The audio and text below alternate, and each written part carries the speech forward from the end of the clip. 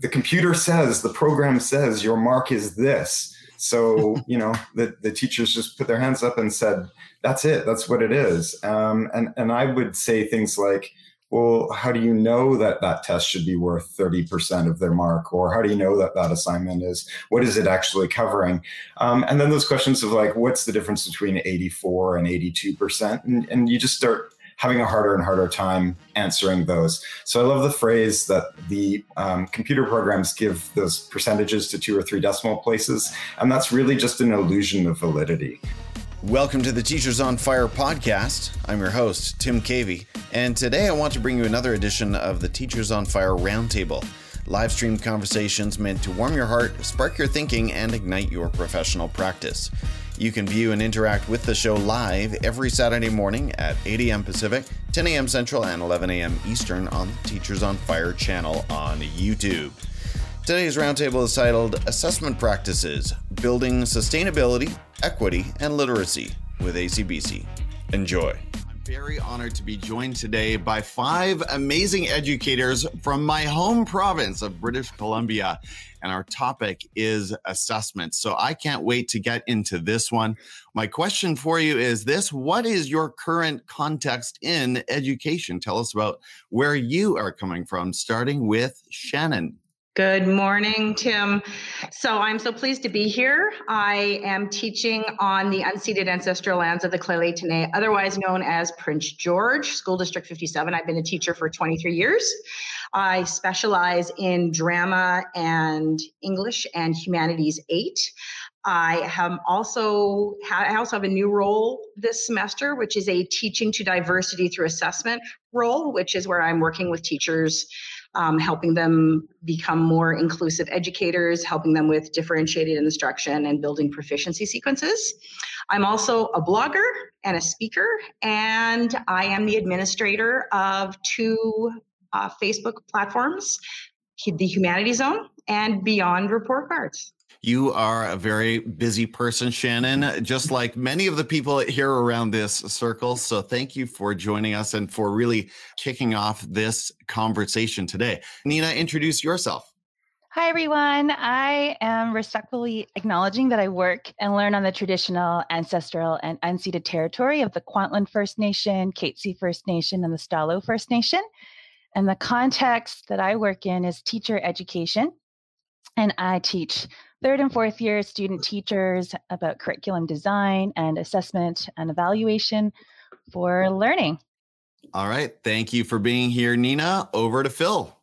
Hi, I'm Phil Stringer, and I'm in Vancouver, so I'm on the ancestral and traditional lands of the Musqueam, Squamish, and Tsleil-Waututh nations.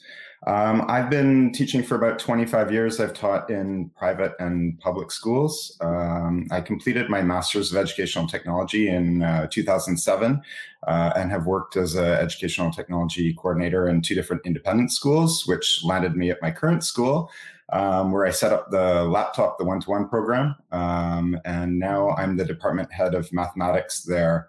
And I'm also a research chair at that same school with a topic area of how do we learn and looking at cognitive science. That's not a big question at all. How do we learn? Josh, over to you.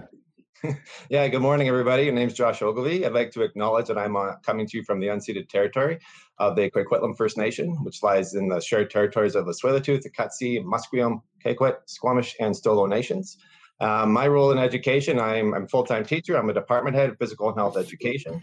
I'm also one of the leads on our new curriculum that was implemented a few years back. I'm also acting as the president of our Provincial Specialist Association and representing PHE at the national level across Canada.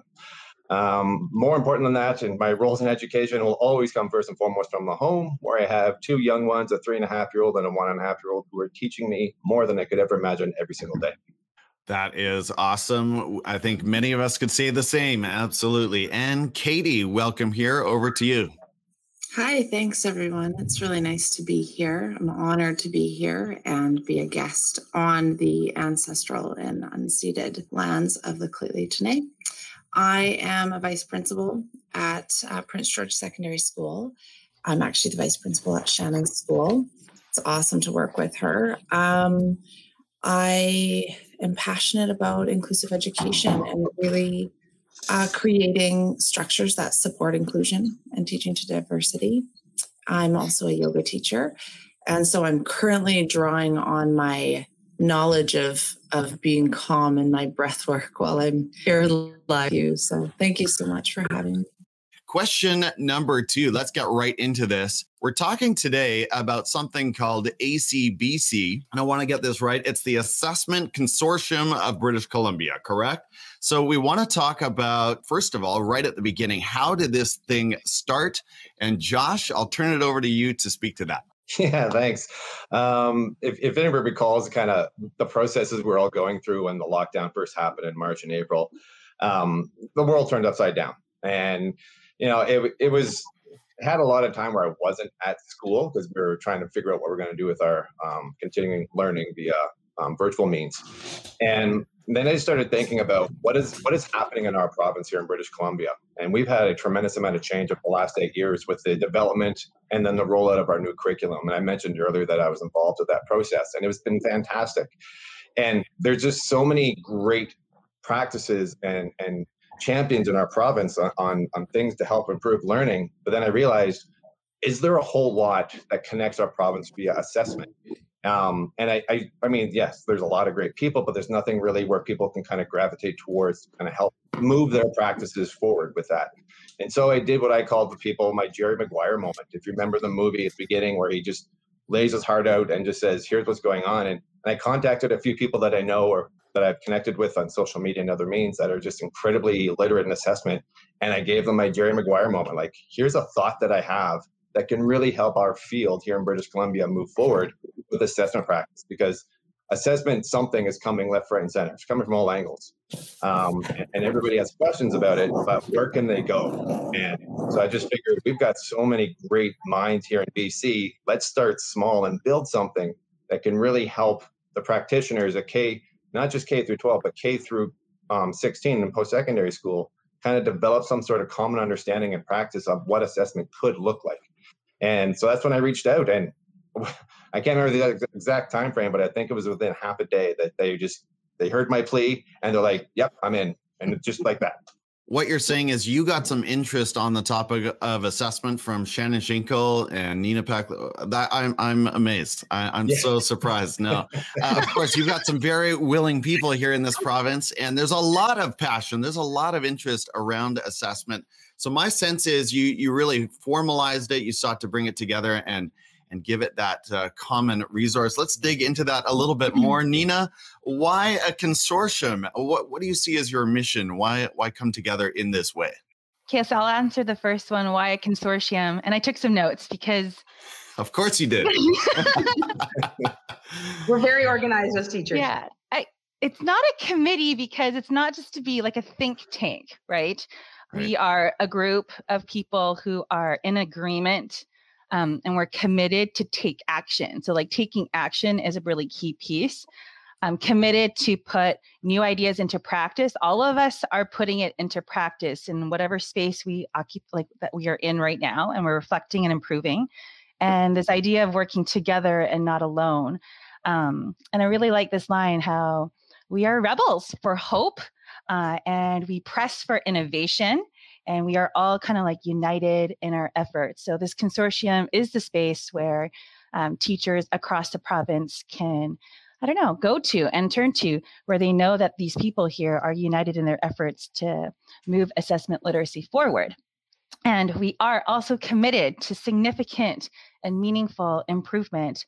And I mean, to just surround ourselves with really thoughtful practitioner leaders and that people can find others like-minded practitioners in this space. And then there's people here in the consortium who listen. We want to challenge long-held traditions when necessary and collaborate to make things better. And so it's this idea that we are effective, better, stronger together, and that success in this challenging work, it's really hard and it requires support. Other things that I wrote down is that this group, we're aware of the need for change, always open to learning, and we're ready to publicly advocate for recommended reforms, not just K to 12, it's K to post-secondary, and we're eager to share our beliefs and take action together. So that's why it's a consortium. All right, mic drop moment right there. Shannon, you've already done so much with Beyond Report Cards on Facebook. I know we'll talk more about that later, but why the consortium and what do you see as your mission here? I think there's a real appetite to talk about assessment. Like when I started Beyond Report Cards, I had no idea that it was going to become, a pretty big thing on Facebook, but it's also it's limiting because it's a Facebook group. I started that, and over the course of like a week, we had several hundred teachers and that kind of thing. But I realized very quickly that there is an appetite to talk about assessment, that there are so many educators who feel like they're either an island where they're trying to go at it alone. I know, even on my own journey, you kind of rely on social media and kind of find your people, right, to be able to hold hands with and guide each other home, really. I just think it's such a wonderful opportunity to say, hey, you know what? Let's put our heads together. Let's have this as a place where we can discuss all things assessment, where, we're, like Nina said, we're radicals. Like we're all radicals to some extent because we're trying to make waves with regards to assessment. We're trying to steer towards change, whether it is gradeless assessment, whether it's, more feedback for learning and differentiated instruction and inclusive education. And it's like, this is going to be the place where we can come together and be united on our mission. That's awesome. I want to welcome others to the broadcast. Marissa is joining us. Thank you, Marissa, for your comment. She says, quoting you, "We're ready and you are welcome to find out more from us." Love that you're creating that message and space for this important, purposeful, and totally possible change. And Christine is with us as well from the Sunshine Coast, and she's writing Assessment Action Advocacy is brilliant. Well, I like going back to Nina's Rebels of Hope, that maybe that's a new trending hashtag I'll have to poke around for. I don't know. I haven't seen that in EduTwitter yet, but maybe it's out there. What are your own assessment stories? That's where we want to go next. And these can be powerful. Obviously, they're shaping.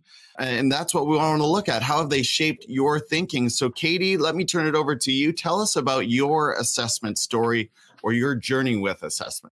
Really, where I first started is for a few years, I was a district resource teacher in School District 57. And I worked quite closely with and was mentored by Shelley Moore. And I did a lot of work with her on how do we teach to the range? How do we support wise practice in the classroom and inclusive practice and universal design? And that's actually where I met Shannon, and we did some work together. And right from that position, I went in to become an administrator. And it took all of the things that I knew about wise practice, and my shift became from doing it in the classroom into removing barriers for great teachers and great educators that are doing this work already, being able to identify the great work that's being done and going right. And so Shannon and I work closely together, and I'm learning really from this team what they need to continue to do their work. Because really, I'm behind the scenes. I'm not in the classroom. I am structurally supporting this great work. Thank you, Katie. Josh, tell us about your journey with assessment. I'll try to keep it short. My journey begins as a student when I always questioned what I was being assessed on. I never knew the term assessment. I would call it tested. And I was going along with this Rebels of Hope, I was quite a rebel in school. When we have foundational skills assessment or standardized testing, so to speak, is I always rebelled against them. I never wrote one in my schooling career. And I just basically said, that test can't tell you what I know, right? And your test, the things you're testing me on, you're not finding out what I know. It's always based on what you want to find out, but it's not what I know. So fast forward many years into my career, I was excited when I started teaching. I was so passionate and just so much fire under me. And there was twice in the first 10 years of my career. I'm entering year 18 right now, where I almost left teaching. And because it became stagnant, became boring, and I realized that I had become the teacher that the experience as I was when I was a student. And there was a kind of a spark moment at a parent-teacher interview where I got completely exposed when a parent asked me how I arrived at a certain grade. And I had my beautifully drawn up formula based on just decisions I made, like, attendance, on time, and all these non-learning factors. And the parent called me out for that and just said, none of that relates to what they're supposed to be learning, in front of their child, the student I was working with. So I realized there has to be a better way. And if not, then I'm leaving. And luckily for me, I found a better way. And I can almost to the day, I can pinpoint like two halves of my career when I was not assessment literate and when I dove into assessment. And since that time, when I've been diving into assessment, the career that I've been fortunate to have, is completely changed. It becomes so dynamic. And I don't want to be cliche or anything, but like, I truly do love going to school every Monday morning, because we're face to face here in BC. And the experiences that I've had to learn about the students that I get to work with and what they've taught me and what I've learned from them and vice versa, I can't even recognize who I used to be as a teacher. And I look at assessment as being the platform, the bridge to finding out about students. What can we do to support them? How can they support the class? How can they support each other? It's not about designing good quizzes and tests. Those are just simple tools we might use, but I believe that assessment is a true window into the community, the culture in your classroom setting. And as teachers, we have a very strong part to play in that. So the more that I've dove in and become a practitioner in assessment, like, teaching has taken on a whole new context and a whole new meaning for me. And it's just something that it's completely changed who I am as a person and as a teacher. So that's 18 years and I hope just a few minutes. That was amazing, Josh. Yeah, the deeper we go into assessment, the more we realize it really is the core of everything we do. All of our practice originates from our philosophy of assessment. I'm so curious about you skipping the FSAs. Did you have your parents' support on that, or what did that look like in the classroom? Love my parents. My parents are awesome. I had a very high-performing older brother, 1 year older, so I had the typical middle child syndrome. You tend to be forgotten. They never saw my report card since grade 9. And I always created lame excuses, this, that. And you know what? Should they have? I was passing. I mean, mainly because you didn't fail, but I ended up graduating with an average of 72 or something. I got into post-secondary, and it's because I was unchallenged. And I knew those FSAs, those standardized tests weren't going to do anything. And the school never called me out. They were just like, okay. And to this day, I don't know how I got through, but I did. I've never written one. Well, those little 4th and 7th graders, that would take a lot of courage, I think, to say, no, I'm not writing this, unless they had some support in the classroom or something like that. But impressive. Well, thank you for sharing your journey, Josh. Phil, over to you. What does that look like for you? So as I said, I was an educational technology coordinator about 10 or 15 years ago. And one of my jobs was to help the teachers use a new online gradebook. And up until that point, I had just done my own thing. I was a math teacher mostly. I did the typical 85% of your mark is going to get generated from tests and 15 from quizzes and homework and everything else. And it was the first time I really had some assessment questions, because I was now having to help other people. I had never looked into anyone else's gradebook, and I was now having to help other people kind of program their gradebooks. At about the same time, I attended a workshop in Kelowna called CanFlip on implementing the flipped classroom in classes. And that's actually the first time I ever heard about standards-based grading. And I just shelved it. It was one of the things that I was like, okay, that's kind of neat. I went to a couple sessions on it over maybe 2 years of going to CanFlip. And then I guess worlds collided at some point when I thought, the way that we are building our gradebooks, the way that I'm helping these other teachers with just generating percentages, and I kept hearing, well, the computer says, the program says your mark is this. So, the teachers just put their hands up and said, that's it. That's what it is. And I would say things like, well, how do you know that that test should be worth 30% of their mark? Or how do you know that that assignment what is it actually covering? And then those questions of like, what's the difference between 84 and 82%? And you just start having a harder and harder time answering those. So I love the phrase that the computer programs give those percentages to 2 or 3 decimal places, and that's really just an illusion of validity. There's no real score that you can get to the 100th decimal place. And maybe as a math teacher, I understand that. So I started implementing flipped classroom, and like any of my fellow rebels here, I decided to start that with my grade 12s. I started it with my AP Calculus AB class, and that was the only class I was doing it with for that year. I think that was 2014 or 2015 school year. And then I just expanded it, and luckily, I've got such amazing people in my department. They started wanting to know what this thing was, this kind of new way of looking at the learning outcomes rather than at the percentages. And so standards-based grading kind of took off in my department and started taking off across the school, where other departments were really interested in it, until a couple of years ago, where the whole school decided that this is the direction that we need to go for our senior school. Started working with all the heads of department and the admin to implement a fully structured standards-based grading program, and rolled that out last year for all our grade 8s, and now have expanded it to our grade 9s and looking to expand it into the future. So it's been quite a 180. If I look back on my former self 15 years, 25 years ago, doing completely different things with assessment. That is so cool. You mentioned rolling it into 9th grade. It only gets more difficult from there, right? Because you always end up back at that conversation about university admission. But you also mentioned earlier that idea of looking into other people's grade books, which I find so interesting. We don't get that enough. Grade books are sort of a tightly held sacred space, I think, for a lot of educators. It's like, nope, don't go there. I'm not sharing mine. But boy, when people actually do share, I know Tyler Rablin was sharing some of his this week on Twitter, it is so helpful just to see how other people are structuring their assessment. Nina, over to you with this all-important question of what is your assessment journey? What can you share from your story? Okay, I hope I can get through this without crying. 3 years ago, I joined teacher education full-time. I was part-time instructor since 2014, teaching, backwards design, understanding by design. And then 3 years ago, when I joined full-time, I was assigned to teach this course, assessment.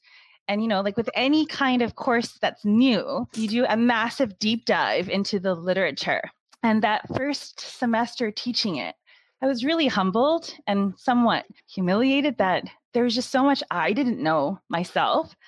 I was telling this group, there were many, many nights where I would read the text and the resources and wanted to chuck it out the window because it was revealing to me there's just so many gaps in my own assessment literacy. And so I really felt like that first semester was such a transformative semester with with the student teachers that I teach. We were going through this transformation together. It was so powerful. And then since then, it's just been reading lots, surrounding myself with critical colleagues like Josh, Shannon, and Phil, and really just trying to implement the practices that we're trying to promote for new teachers in my own practice, trying to model it and have student teachers experience it. And when they share their narratives about their own journeys with assessment, and even if I think about my own, it's sometimes very difficult to read because it's affected how they see themselves as human beings, their self-worth, their dignity, a lot of negative narratives, and then realizing wow, this class is a lot of it. It has to do with unlearning. And am I willing to be open to a new narrative, another narrative that is backed up by research and evidence? So that's my story. And where I am today it's such a joy. And I feel like such a privilege that I get to introduce principles of assessment to new teachers, have them wrestle with their story, and then look at possibilities and imagine what it could be. It's such a privileged position to be in, and feeling super blessed. And then I think the last thing I want to end off is that the literature that I'm using is for K-12 teachers, but I'm implementing it in higher education. proving that it also works in post-secondary. Like, this is not just for K to 12. It is for it's for all learners. I had to get special permission to be the rebel and like change my grading structure, take away the weights of assignments, and set up a grade book that is more standards-based, have a heavier focus on formative assessment, sound design, all the principles. It works in post-secondary, getting recognized for it. So that's a bit of my story. And just like everybody else, it's the inclusion piece, the equity piece, human dignity piece, hope and joy, all of that. So that's part of my story. It's just everything. It's just everything. That's all it is. Yeah, no, absolutely. It does work at postgraduate or the graduate level, I should say. Shout out to VIU, Vancouver Island University, and Paige Fisher, who really opened my master's in educational leadership program with this same question about, assessment journeys.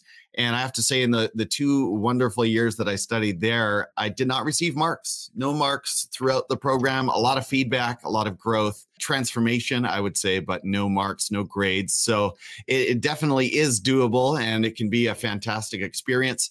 Shannon, we'll end this round with you. Tell us about your assessment journey, your story. So there's 2 things that were very significant for me as a teacher. So I don't remember a time when I wasn't some kind of an assessment rebel. I've been doing it for so long, the line is blurred. I cannot remember when I actually started everything from, removing zeros. I was the type of person that whatever I read and I trusted from trusted like edu gurus, or I went to workshops, when I took it very much to heart. But there's 2 pivotal moments in my career, and that was when I started my career, I got placed into teaching in special ed.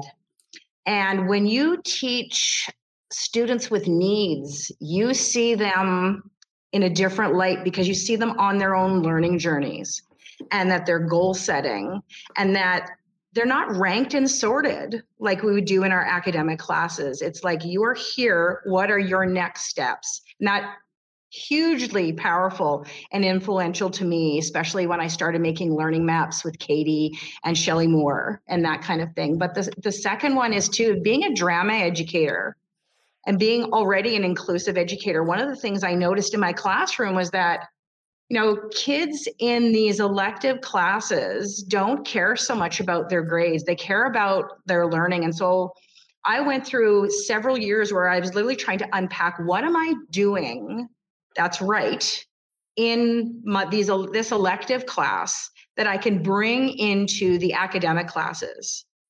How can I foster that love of learning and that drive, and that, they're veering away. They don't care about grades. They're not asking me, what's my mark? What did I get on this? They're taking feedback, they're eating it up, and they're moving forward. And I remember hearing from colleagues that, well, it's an elective class. I'm like, I think this is going to be something that can be brought into academic classes. So I delved deep into, how can I bring feedback for learning into the classroom, into my academic classroom, because I teach both. And it works. When you give feedback to kids and you tell them that it's not a competition, I am not going to rank and sort you. I am going to, that has been my passion. Everything from, again, feedback for learning, getting rid of letter grades, introducing, standards-based grading with my students. And now I have been delving really deep into brain science. And I'm finding that, hearing from these voices like Carol Dweck and Joe Hirsch, and that this is really important for, 21st century, creative and innovative minds, that, this whole, the gradeless movement and these assessment shifts are going to be huge for the future. So I just feel my ideas were very backed up by science, by brain science, by this literature, by this research, and it works. So again, those were my 2 really impactful moments. Honoring the learner, and that's what I use a lot. I tell my colleagues, I said, assessment needs to be this intimate experience, and very much like what Josh and Nina and Katie and Phil talk about in terms of the grade book. no child can be labeled by a percentage or a letter grade, and that the best thing that we can do for their self-esteem is to honor them and see where they're at and where they need to go to next. And it's powerful, super powerful. Amazing stuff. Sherry says yes to brain science. Christine says read Shannon's blog, get more of this good stuff over there. And Christine is also encouraging Nina, ask permission to be a rebel. That seems a bit counterintuitive. I think she's enjoying a joke. Or just be a rebel and ask for permission, ask for forgiveness later. I mean, there we go. There's context to that because of all the policies. Like at universities, there's so many policies that are made transparent. So, right. Well, hey, teachers are good about acting first and getting that forgiveness later. It's better to get forgiveness than permission. I always say sometimes, so I have to be careful now that I'm making my way into administration, but sometimes it's actually a gift to an administrator to give them that plausible deniability. Christine says, tried to do no grades in one of my teacher ed classes, and now our program is gradeless. Amazing. Lots of pushback from candidates, lots of uncertainty. This will be a journey. Absolutely. And I've lived that too with classmates who are saying, well, hey, hold on. How do I get an A here? What are you telling me? This is so disorienting. But Lisa says, we just had to go through a round of international benchmark testing, and she's in Dubai again, or the UAE. And I tried to get the kids through it by explaining it was not a judgment on them, but to find out how we can improve teaching. So sort of presenting it as assessment of the teachers. That's kind of neat to let students know that, hey, we're not perfect. We want to grow here in this journey as well. I like that spin. All right. So we're going to work our way back around to some of the services that U5 are planning to offer and some of the events coming up. But next up on the docket, we have this question. Who are the voices who have influenced and inspired your assessment journey? We kind of laughed before the program. There are so many that we could mention, but hopefully if we each mention one or two here, a lot of the big names will come out, and we'll say in advance, apologies if we're not mentioning all of the voices. But who are some of the voices who have influenced and continue to influence your journey with assessment? Let's loop it back around, starting with you, Shannon. All right, I'm going to be really quick. So voices that impacted me, definitely Dylan Wiliam and Rick Wormeli, and their books, Embedded Formative Assessment, Fair Isn't Always Equal. Rick does a really good job of, calling out educators that know not to play gotcha with kids. And I love Dylan Wiliam's information about what actual formative assessment is. So working really hard with descriptive feedback. But two other incredible voices, Dr. Jody Carrington. She's got a wonderful passion for teachers and what we do. And that connection is a huge piece, especially when we're talking about assessment, because assessment can change the environment of our classroom and be that important connecting piece. And then, of course, my sister, Shelley Moore, has impacted me so much building proficiency sequences, which is what I, consider Learning Maps 2.0. She's making waves, and I just have so much respect for her. And I thank her very much for inspiring me to keep doing the work I do. 4 great names to start us off. Nina's checking her list. Nina, who you've got next? I can't stick to 2. There's no way. I did. So I'll just list it all off. For sure. Grant Wiggins, Jay McTeague, Dylan Williams, Ken O'Connor, Katie White, big influence. Okay, Tom Schimmer, Dr. Thomas Guskey. Just want to make sure I don't. Susan Brookhart. See, and Chapuis and Stiggins, foundational, Chapuis and Stiggins. Mm-hmm. And obviously Dr. Benjamin Bloom. We forget about him, Dr. Benjamin Bloom. And then the 2 others that I do want to mention, I have to mention this. It's Dr. Paige Fisher and Dr. Leighton Schnellert. It's the way that they envision change that comes through collaboration and community. They are huge influencers in the way that I foresee how change can be accomplished. So there you go. Those are the names. Yeah, Mark says this is like the Oscars. Play the music. Exactly, yeah. Mark. I need some kind of grand music. We need a red carpet here. But I think Nina stole a lot of the the stars of assessment, let's say. Actually, I can think of a few names. So we'll see if Phil hits more of them. And by the way, when this blog post does come out, I'll try my best to itemize all of these names and make sure you can connect over there at teachersonfire.net. But Phil, go ahead. Who else is shaping and influencing your journey today? Yeah, thanks. Well, for sure, these four, for sure. And Tom Schimmer, I mean, he's local. He's from BC. He gets the curriculum and the direction that this group are going in, I think, for sure. Ken O'Connor as well. He's just so active on Twitter, and probably one of the first people I connected with in my assessment journey on Twitter. More recently, and also local, the BC AMT have been hosting some assessment talks, run with the leadership of Peter Liljedahl out of SFU, who's I've certainly had lots of assessment conversations with him over the years. And as I said, I'm also interested in the brain science, and I think assessment, as we've chatted about a little bit today, I think assessment does sit in brain science as well. And so some foundational people there like Barbara Oakley. She's got a great Coursera course on learning how to learn. And I think the original three who wrote Make It Stick. So that's Henry Rodiger, Mark McDaniel, and Peter Brown. And I was actually lucky enough to work with Mark McDaniel a couple of years ago before COVID when I met him in Boston. And I think there's a lot of information in that book as well that is very applicable to teaching and learning and assessment. Someone just mentioned the math connection, and that was Christine Younghusband. Sorry, Christine. And you mentioned Peter Liljedahl at SFU. I heard an amazing podcast episode on making math moments that matter. He was a guest, and I believe he's written a book called The Thinking Classroom or something connected to that. Just it sounds like an amazing read, so it's definitely on my to-read list. Josh, over to you. Who have we got left? Nobody. No, just kidding. Yeah, I know one of the ways I've connected to the folks here is through social media and through conversations with many of the individuals that were listed here. At risk of repeating what's already been said, Tom Schimmer, Katie White, Ken O'Connor, and Rick Wormley, Dylan Willem, all of them had huge influences on me and still do to this day. But I'd be remiss, and I know everybody's on the same page, if I didn't say first and foremost, the people who have the biggest influence on my assessment pedagogy are definitely the students. Right? Like I can take all the theory stuff, implement it, and if it's not working for them, then I have to readjust.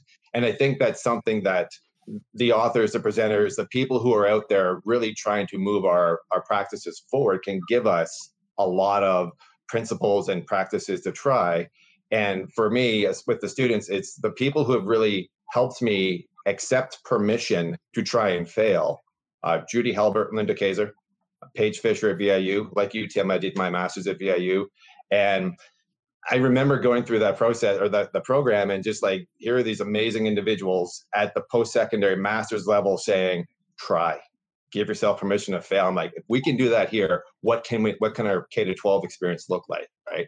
So for them, those were definitely impactful. One of the first books I ever picked up that changed my actual practice was Carol Ann Tomlinson's Differentiating Instruction, or the Classroom, and with her KUD charts, way before the BC curriculum came out. I was just like, it was like a foundational piece to really, you can't do those and not get into assessment. So I definitely want to mention her as well. So definitely what everybody's mentioned there, and adding on a few more if I could. Yeah, absolutely. Well, there's one name that I'm curious to see if it'll come up. Katie, you've got a tough job. I mean, I think these four have taken about 30 or 40 names off the table, but is there anyone left that has influenced your journey? Not really. I've got some doubling up here. Definitely Shelley Moore and Leighton Schneller really shifted my whole thinking of how we design our lessons and our units to teach to the range. How do we teach to who's in the room, not sending kids out to different places to learn?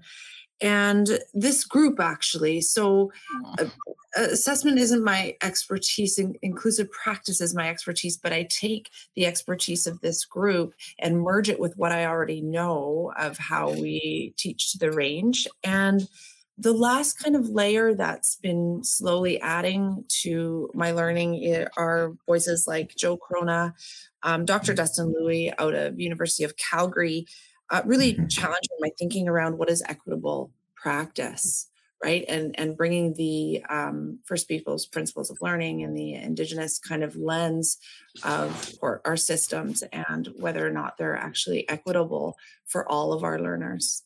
Awesome. Yeah, a couple of names. I'm not sure if they came up, but Star Saxteen, Hacking Assessment. Did anyone mention her? Yeah, just a really helpful, engaging book. And you know, you five are such serious students as well. You're into so much graduate level stuff. For that teacher who is maybe just poking around and maybe isn't looking for 5 citations every paragraph, Hacking Assessment might be a better place to start, maybe. And I know fair isn't always equal. Is that the title of Rick Wormley's book and others? There are a few great on-ramps. And also one more name, Brooke Moore here from Delta. I don't know if anyone mentioned her, but another amazing leader in this space. And she was very influential at VIU as well.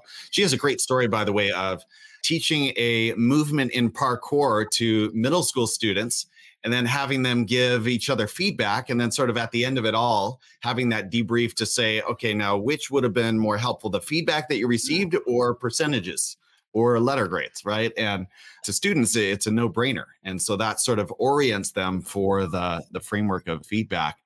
What is next for the ACBC, the Assessment Consortium of BC? That word consortium is just amazing, by the way. What are some of your long-term goals? I'll just throw this one open to anyone. Where do you see ACBC going in the future?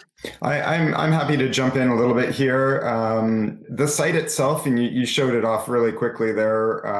So acbced.ca. It's to be honest, pretty empty right now. So we're looking to see what the BC educators need, really with that focus of K2 post-secondary. I know Nina spoke to the post-secondary, need for assessment literacy, and certainly most of the panel here are secondary trained. So expanding that out away from just secondary into what does this look like for elementary students and elementary teachers, and what does this look like at the post-secondary level, and how do we fill in that website, fill in the conferences, fill in the community with the resources that they want. All right. Anyone else? Membership, I think. Membership, we want to gather people, right? Mm-hmm. And have them, be a part of this and feel like they can connect to it. So just get the numbers. That'd be great. The one thing that I wanted to add is my hope for the consortium too is that now there is a space. Shannon has already created a space through BRC, but there's also this province-wide space for educators to know that they're not alone. And that for me, at least, I hope that it would be a place where they could find others that they could work together with or join and feel supported by. A community. That's what I'm hoping. We are a community, and that's a great segue into our last question, our last round of questions, and that is, how can we connect with your learning? So first of all, if you are a BC educator, maybe you're picking up this broadcast here on the YouTube replay or listening to the podcast, want to make sure that you are aware of Twitter and a Twitter chat that happens every Sunday night at 7 p.m. That's at #BCEdChat. I don't always make it there, but I usually see some of that conversation showing up in my feed. Always helpful, always inspiring. And of course, we've got other sort of avenues and points of connection that we will talk about here as we go around. So Shannon, how else can we connect with you? And as you said at the top, you are doing so much to connect BC educators. Yeah, I'm trying. I'm busy. It's fun. Obviously, I'm on Twitter a lot, so you can connect with me there at Drama Queen BRC. I blog and I share a lot of resources. Again, I've been working a lot with building proficiency sequences and trying to build up those resources. mygrowthmindset.home.blog. Oh my, man, there's Beyond Report Cards. That's my baby. Started it in 2019. And so I share a lot of information and resources. It's a go-to, I hear, from educators to find out what's that relevant podcast to listen to while I'm going for my walk, or I'm, on the Stairmaster and that kind of thing. So those are the places that you can connect with me. I'm trying to do some live stuff also on Beyond Report Cards, sharing at my staff meetings, and then sharing and then, of course, blogging about it. So connect with me. Join Beyond Report Cards if you're not already on there. It's for BC educators. K to post-secondary. Awesome. Thank you so much, Shannon. And thank you, Phil, for chiming in from LinkedIn. Nina, how can we connect with you? You can connect with me on Twitter. I join #@assessment pretty regularly. There's like a bi-monthly conversation that's led by some assessment leaders like Katie White and Tom Schimmer. And then this year, I did have like a chapter in a book that's being published, and I co-authored it with my dear colleague, Jen Skelding, and it's on imaginative education and assessment in higher education. And I've been challenged. Katie White personally challenged me to write more and to share what I'm doing in my practice. So this summer, I am committing to writing more about my practice in higher ed and in teacher education. Yeah.